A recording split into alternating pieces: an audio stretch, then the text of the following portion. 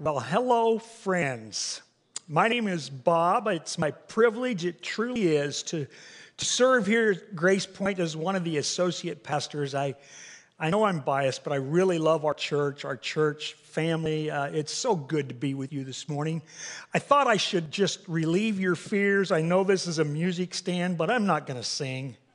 And you can just put that baby to rest there, okay? I do want to tell you that I feel really old this morning. I am getting older. But I got to tell you, I remember when Ryan was Jackson's size. And when Heather was Molly's size. And boy, what a startling thing to see the kids and the grandkids up here, isn't it? But isn't it great? I tell you, I was out for my power walk on Friday morning, and I came across some sidewalk art out in the middle of the street. Obviously, a child had drawn this, you could tell, and a child had written this. It was pretty obvious. A kid did this, and here's what it said. It was in the middle of a big old heart, kind of like the ones on your skeletons, but bigger, okay? In the middle of this big old heart was this phrase: God is, capital N-O-T, God is not dead. Wow, how cool. No wonder Jesus said, "Let the little children come to me, for such is the kingdom of God." Man, hey, I got a whole basket full of grandkids, and the youngest one is 3, and she came over to spend the night with us last week. And when she arrived, she was wearing tights and this rainbow-colored tutu. Everything mismatched, and she didn't care. This is how she rolls, okay? She had this rainbow-colored tutu, and as will happen with 3-year-olds from time to time, she decided it was time for a wardrobe change. So off comes the tutu, and when she threw it off, I said to her, "Honey, can I borrow that?" And she kind of looked at me and said, "Sure." So I took it and put it on upside down with the elastic headband, waistband serving as a headband, rainbow-colored fluffy tutu, and I said, "Hey, Grandpa's got hair." She calls me affectionately Bob, and without blinking an eye or changing her facial expression at all, no smile, she said, Bob, you're a goofball." So, now that you have that visual, this goofball has the honor of partnering with our lead pastor, Tim Hughes, this morning to open up this, I don't think it could be a more timely series. Uncertainty, certain faith in an uncertain world. I'm going to open us up this morning with part 1, and Pastor Tim, over the next 2 weeks, will be bringing us part 2 and 3 of this series. So I really encourage you to participate, whether you're looking at us online or you're here present in the sanctuary. Make it a priority during these next few Sundays to engage in this series. It couldn't be more timely. The president, our president, likely the most protected and safe, medically attended to person on earth, has COVID-19. So does the First Lady. 4 million acres. Over 4 million acres have been consumed by the California wildfires, and now Colorado's contending with them. And there's this cloud of smoke that it just fills the horizon, and we can sometimes not clearly see the sun because of it. And I think maybe Chicken Little was right. Perhaps the sky is falling.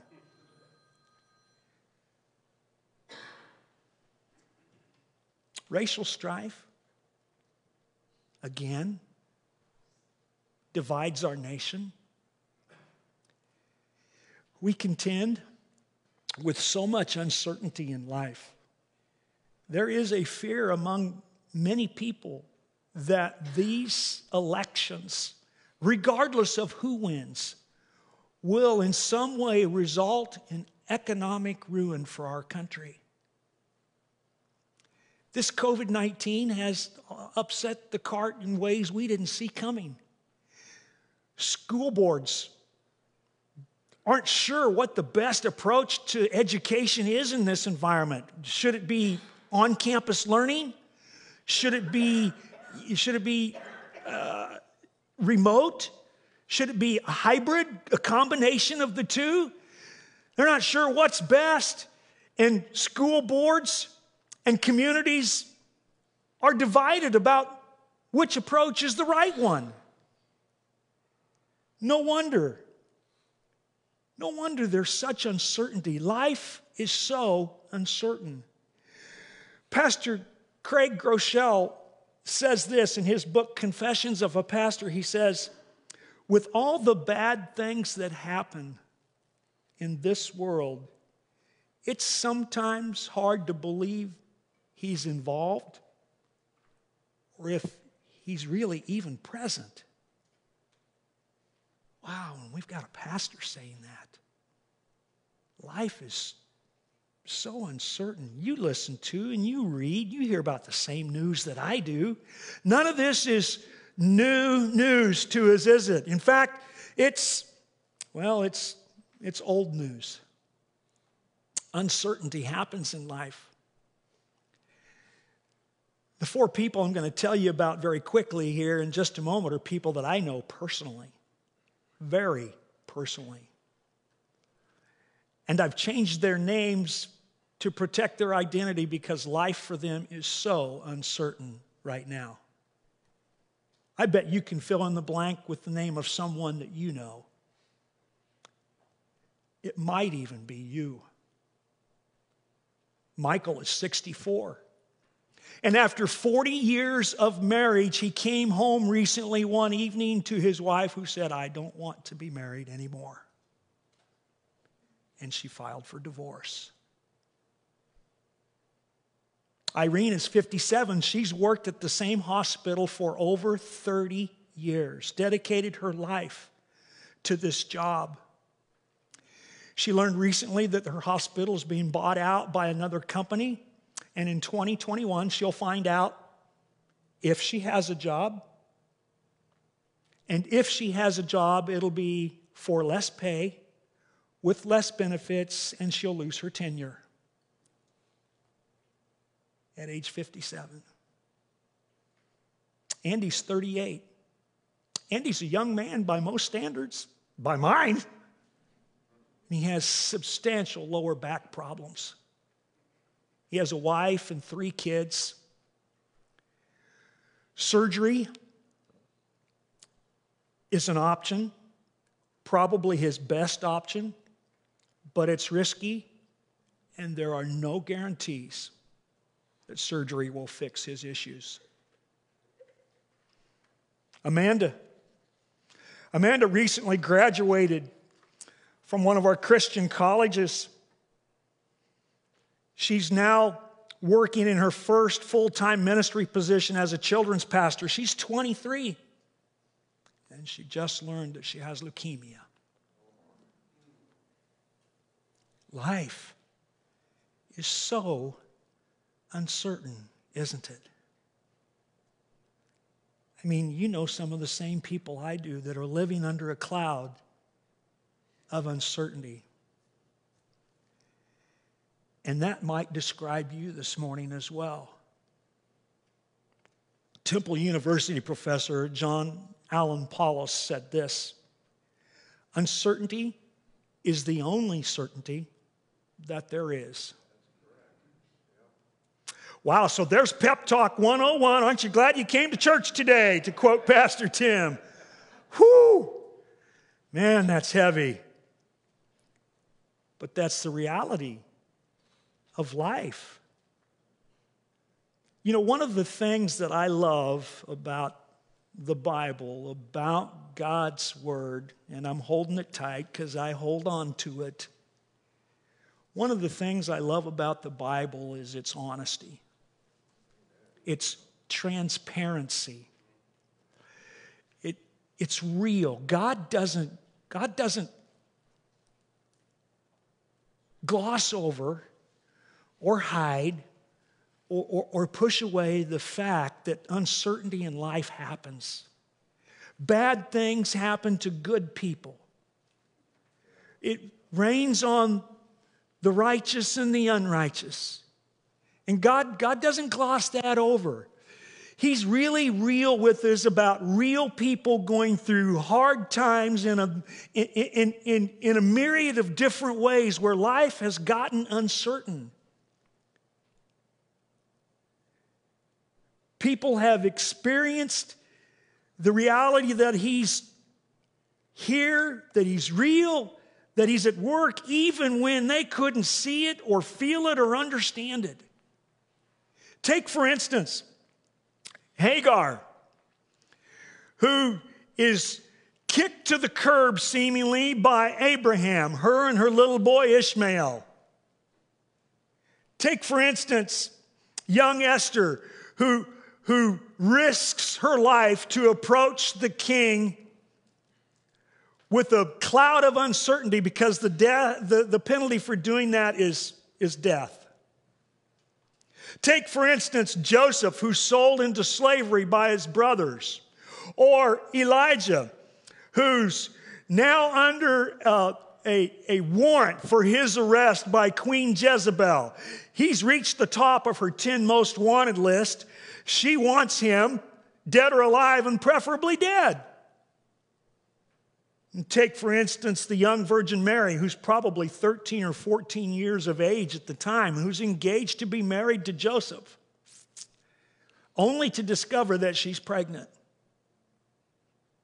with the Son of God. Only a few months earlier, her cousin, her old, really old cousin Elizabeth discovers that she's pregnant. Zechariah, her husband, is wise in that he doesn't call Elizabeth his old lady. He's a little more polite than that. He says of his wife Elizabeth that she's well along in years. Elizabeth isn't supposed to be having babies. It's no different in biblical times than it is today, when there comes a time in a woman's physical existence when being pregnant is not something that's supposed to happen. In time, that time passes. It should have passed for Elizabeth, but it didn't. And she's pregnant with child. And when she gives birth to her son in her old age, she names him John. We know him as John the Baptist. Everybody, it seems like everyone, believer or non-believer, has heard of John the Baptist. You know, I thought everyone heard of Billy Graham. I invited a couple from across the street over to my home when I lived in Eudora to sit with us and watch a Billy Graham evangelical message. And I went over and invited them, and I met him in the front yard, and I said, hey, would you come over and have some dinner with us? And I'm just going to be real honest with you. We're going to watch a video, about a 20-minute video, a message from Billy Graham. And he looked at me with this deer-in-the-headlight look and said, honest to goodness, who's Billy Graham? He didn't know. I was startled. I think my jaw dropped and hit the floor. I thought everyone knew who Billy Graham was. That aside, about everybody's heard of John the Baptist. John the Baptist, he spans the time from the Old Testament to the New Testament. He's the first prophet in 400 years since the Old Testament prophet Malachi. He was the one that the prophet Isaiah foretold would come as a voice in the wilderness. Prepare the way for the Lord. That was John the Baptist. Prepare the way for the coming Messiah. John was called the Baptist because he baptized. See, baptism was happening even before Jesus came. And John was baptizing for the repentance of sin. Repentance meaning turning away from sin and toward God. Away from sin and toward God. And John was baptizing people who were making that life decision. He's baptizing this one day in the Jordan River, and he sees the crowd parting, and walking up to him is Jesus Christ. And Jesus comes to John to be baptized. So if you've got your Bible with you this morning, I'm going to be reading out of the NIV version. It'll be on the screen behind me. You can follow along there. Pull that up on your mobile device. We're going to be in the Gospel of Matthew this morning, first in chapter 3. The baptism of Jesus. Then Jesus came from Galilee to the Jordan to be baptized by John. But John tried to deter him, saying, can you imagine? I need to be baptized by you. And do you come to me? Jesus replied, let it be so now. It is proper for us to do this to fulfill all righteousness. Then John consented. As soon as Jesus was baptized, he went up out of the water. At that moment, heaven was opened, and he saw the Spirit of God descending like a dove and lighting on him. And a voice from heaven said, this is my Son, whom I love. With him I am well pleased. John's right there. John's smack dab in the middle of this epic happening. Now let's fast forward 2 years and turn to chapter 11 in Matthew again this morning. It's 2 years later, picking it up at verse 2. When John, who was in prison, had heard about the deeds of the Messiah, he sent his disciples to ask him, are you the one who was to come?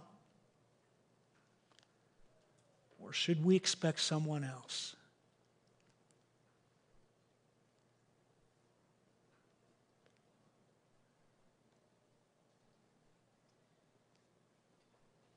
Two years earlier, John baptizes Jesus. He hears this voice from heaven. This is my Son, in whom I am well pleased.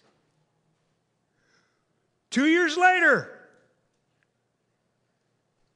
Jesus, are you the one? Or should I be expecting someone else? Let me ask you this morning, friends, what changed?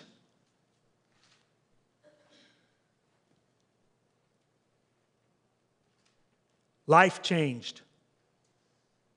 Life changed. 2 years later, John's not out in the Jordan baptizing people. John's in prison.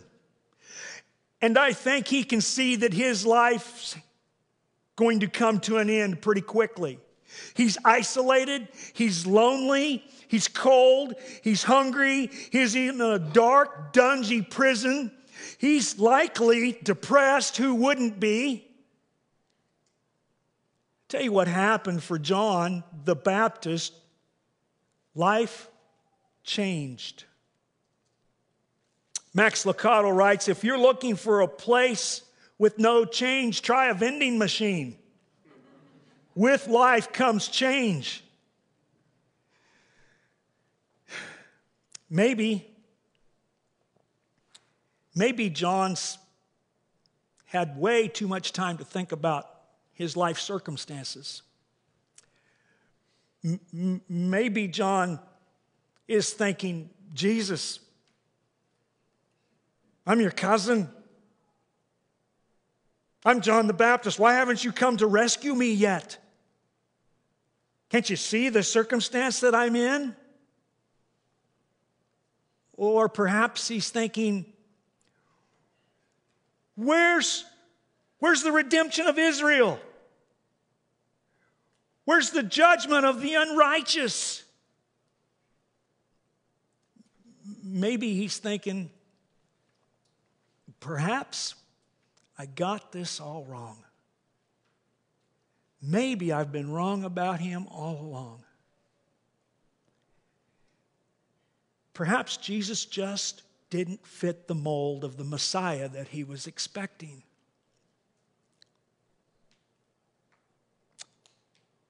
Perhaps with all of this life uncertainty, with all the circumstances that John's going through right now, with all the ways that life have changed, uncertainty for him is just flowing like Niagara Falls. And so he sends his disciples to Jesus to say,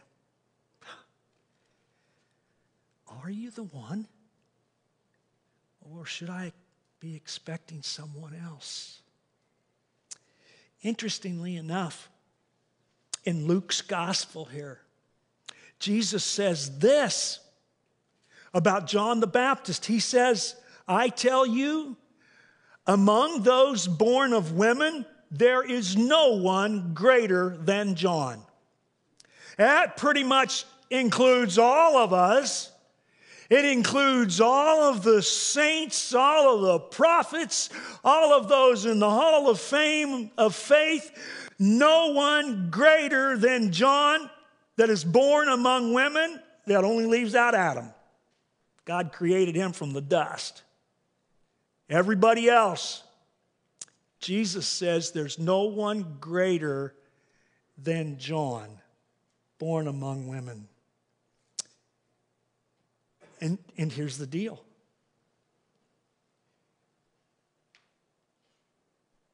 We've got good company this morning. If John the Baptist can be uncertain in his faith, we can too. We're in good company today. Now, I know misery doesn't love company, but the reality of it is uncertainty in life happens. Pope Francis said, in this quest to seek and find God in all things, there is still an area of uncertainty. Now let's look at Jesus' response to John. It's here in Matthew, continuing in Matthew 11, verses 4 and 5. Jesus replied, go back and report to John what you hear and see.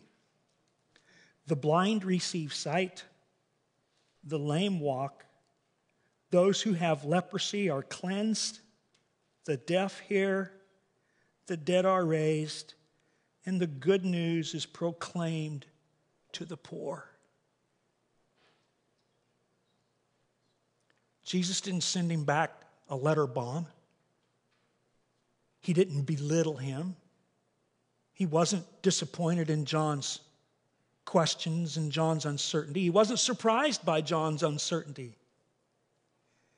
He just sends him back a gentle response.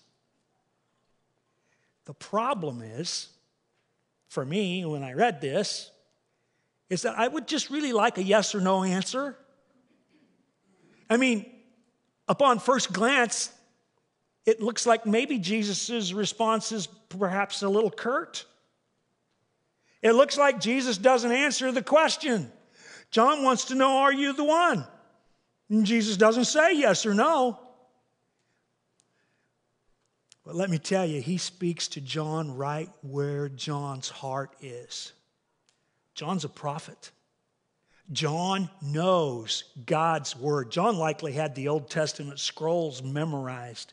And when he got this response from Jesus, he likely knew with certainty that Jesus was the one, because Jesus pointed right back to the Old Testament prophecy that he was fulfilling. when he responded the way that he did, he was quoting Isaiah chapter 35, verses 4 through 6. He was speaking prophetic language in a way that John would have heard and certainly would have understood.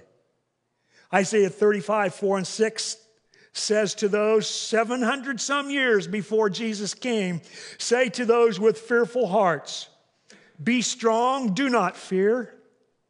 Your God will come.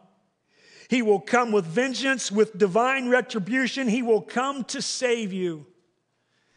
Then the eyes of the blind will be opened and the ears of the deaf unstopped. Then will the lame leap like a deer and the mute tongue shout for joy. Now, if we listen, we can hear Jesus saying this to John. We could hear this from Jesus. John, I am the one. I am the one the prophets wrote about. I am the one who has come to save. John, look at the evidence. I am. John, you can be certain that I am He. We don't have the rest of John's story. We know he was beheaded by Herod. We don't have what happened in between Jesus' disciples sending John's back to him, rather. And John hearing this, but I've got to believe that John's heart was filled with certainty upon being reminded. Perhaps John just needed that reassurance. Perhaps he just needed to be reminded. I think we all need that from time to time, especially when we're living under a cloud of uncertainty. Jesus has compassion for John, and He does for us today. He hears our questions of uncertainty, and He doesn't shy away from them. Questions like, Jesus, what am I going to do now? God, how long is this going to last? Lord, how are you going to see me through this? Life circumstances change. They did for John. They do for all of us who call ourselves human. And they may change us. They changed John. We're in good company. And I've come to realize this, that Professor Paulus was wrong. There is a certainty in life, and He is God. Even though life is uncertain, God is not. And so maybe, just maybe this morning, as we are, some of us in here really living under a heavy cloud of uncertainty in life, maybe this morning we just need a little reminder. Perhaps this morning we just need a little assurance that we can be certain that God is real, He's active, He's working, He's present. And so let's turn to His Word. Let's turn to His Word this morning. His nature, Hebrews 6:17 says, is certain. His promises, 2 Samuel 23:5 says, are certain. His power, Romans 1:20, is certain. His word, Isaiah 40 verse 8, is certain. And His love, Psalm 136:1, is certain. God is certain. His nature, His promises, His power, His word, His love, we can be certain that God is certain. And in the midst of life's uncertainties, we need to be reminded of that, especially in the times that we live in. We can be certain of God's promises and His presence and His faithfulness and His love. Even though life is uncertain, God is not. Jesus concludes his response to John with this. He says in verse 6, "Blessed is the man who does not fall away on account of me."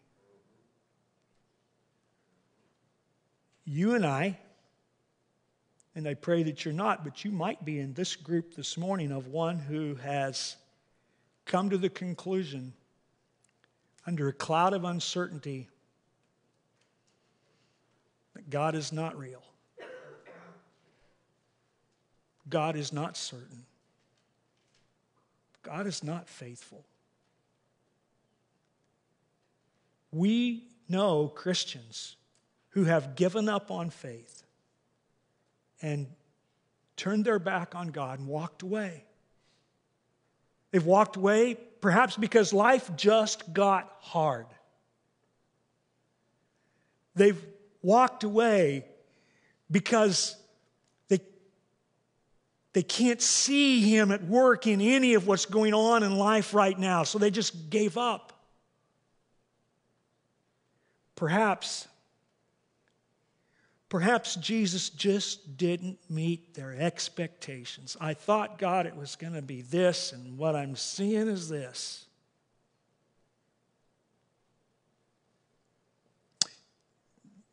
The deal is that you and I only see through a peephole. We see life through a peephole. We've got a very small scope, a very small vision of life, and it's just right around us. When in reality, God has a panoramic, wide lens.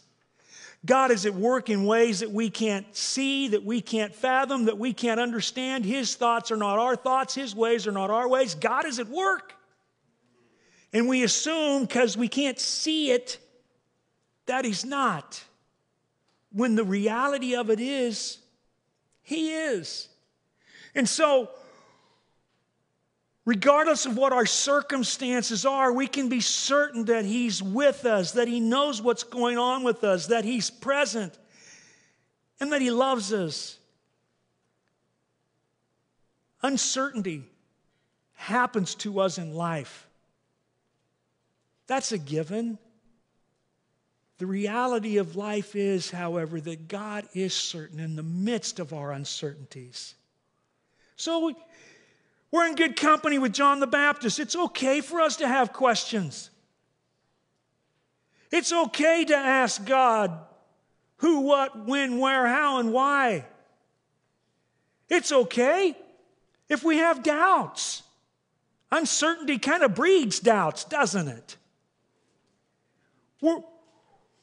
We're in the same company as the greatest man born among women. Jesus doesn't mind our uncertainty. He has compassion for us in our circumstances. And when He says, "Blessed is the man who does not fall away on account of me," what He's saying to us is, hold on. Hold on to the hope that you have in me. The writer of Hebrews says we have this hope that's an anchor for our souls. Hold on to the hope you have, people. Keep the faith. Don't throw in the towel.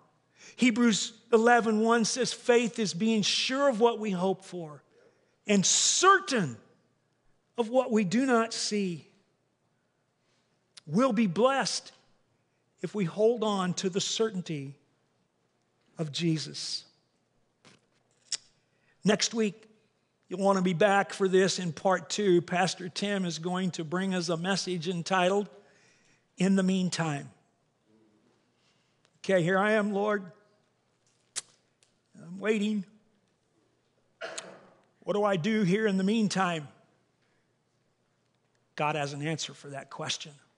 You'll want to be here for that. I want to conclude this morning with this word from a man who knew a little bit about uncertainty in life, the Apostle Paul. who had been shipwrecked 3 times, bitten by a poisonous snake, beaten multiple times with a whip, beaten and thrown over and off of a city wall and left for dead, imprisoned multiple times, abandoned by friends, abandoned by family. The Apostle Paul knew a little bit about uncertainty in life, and he writes, if you take nothing else away from here, friends, this morning, take this. For I am convinced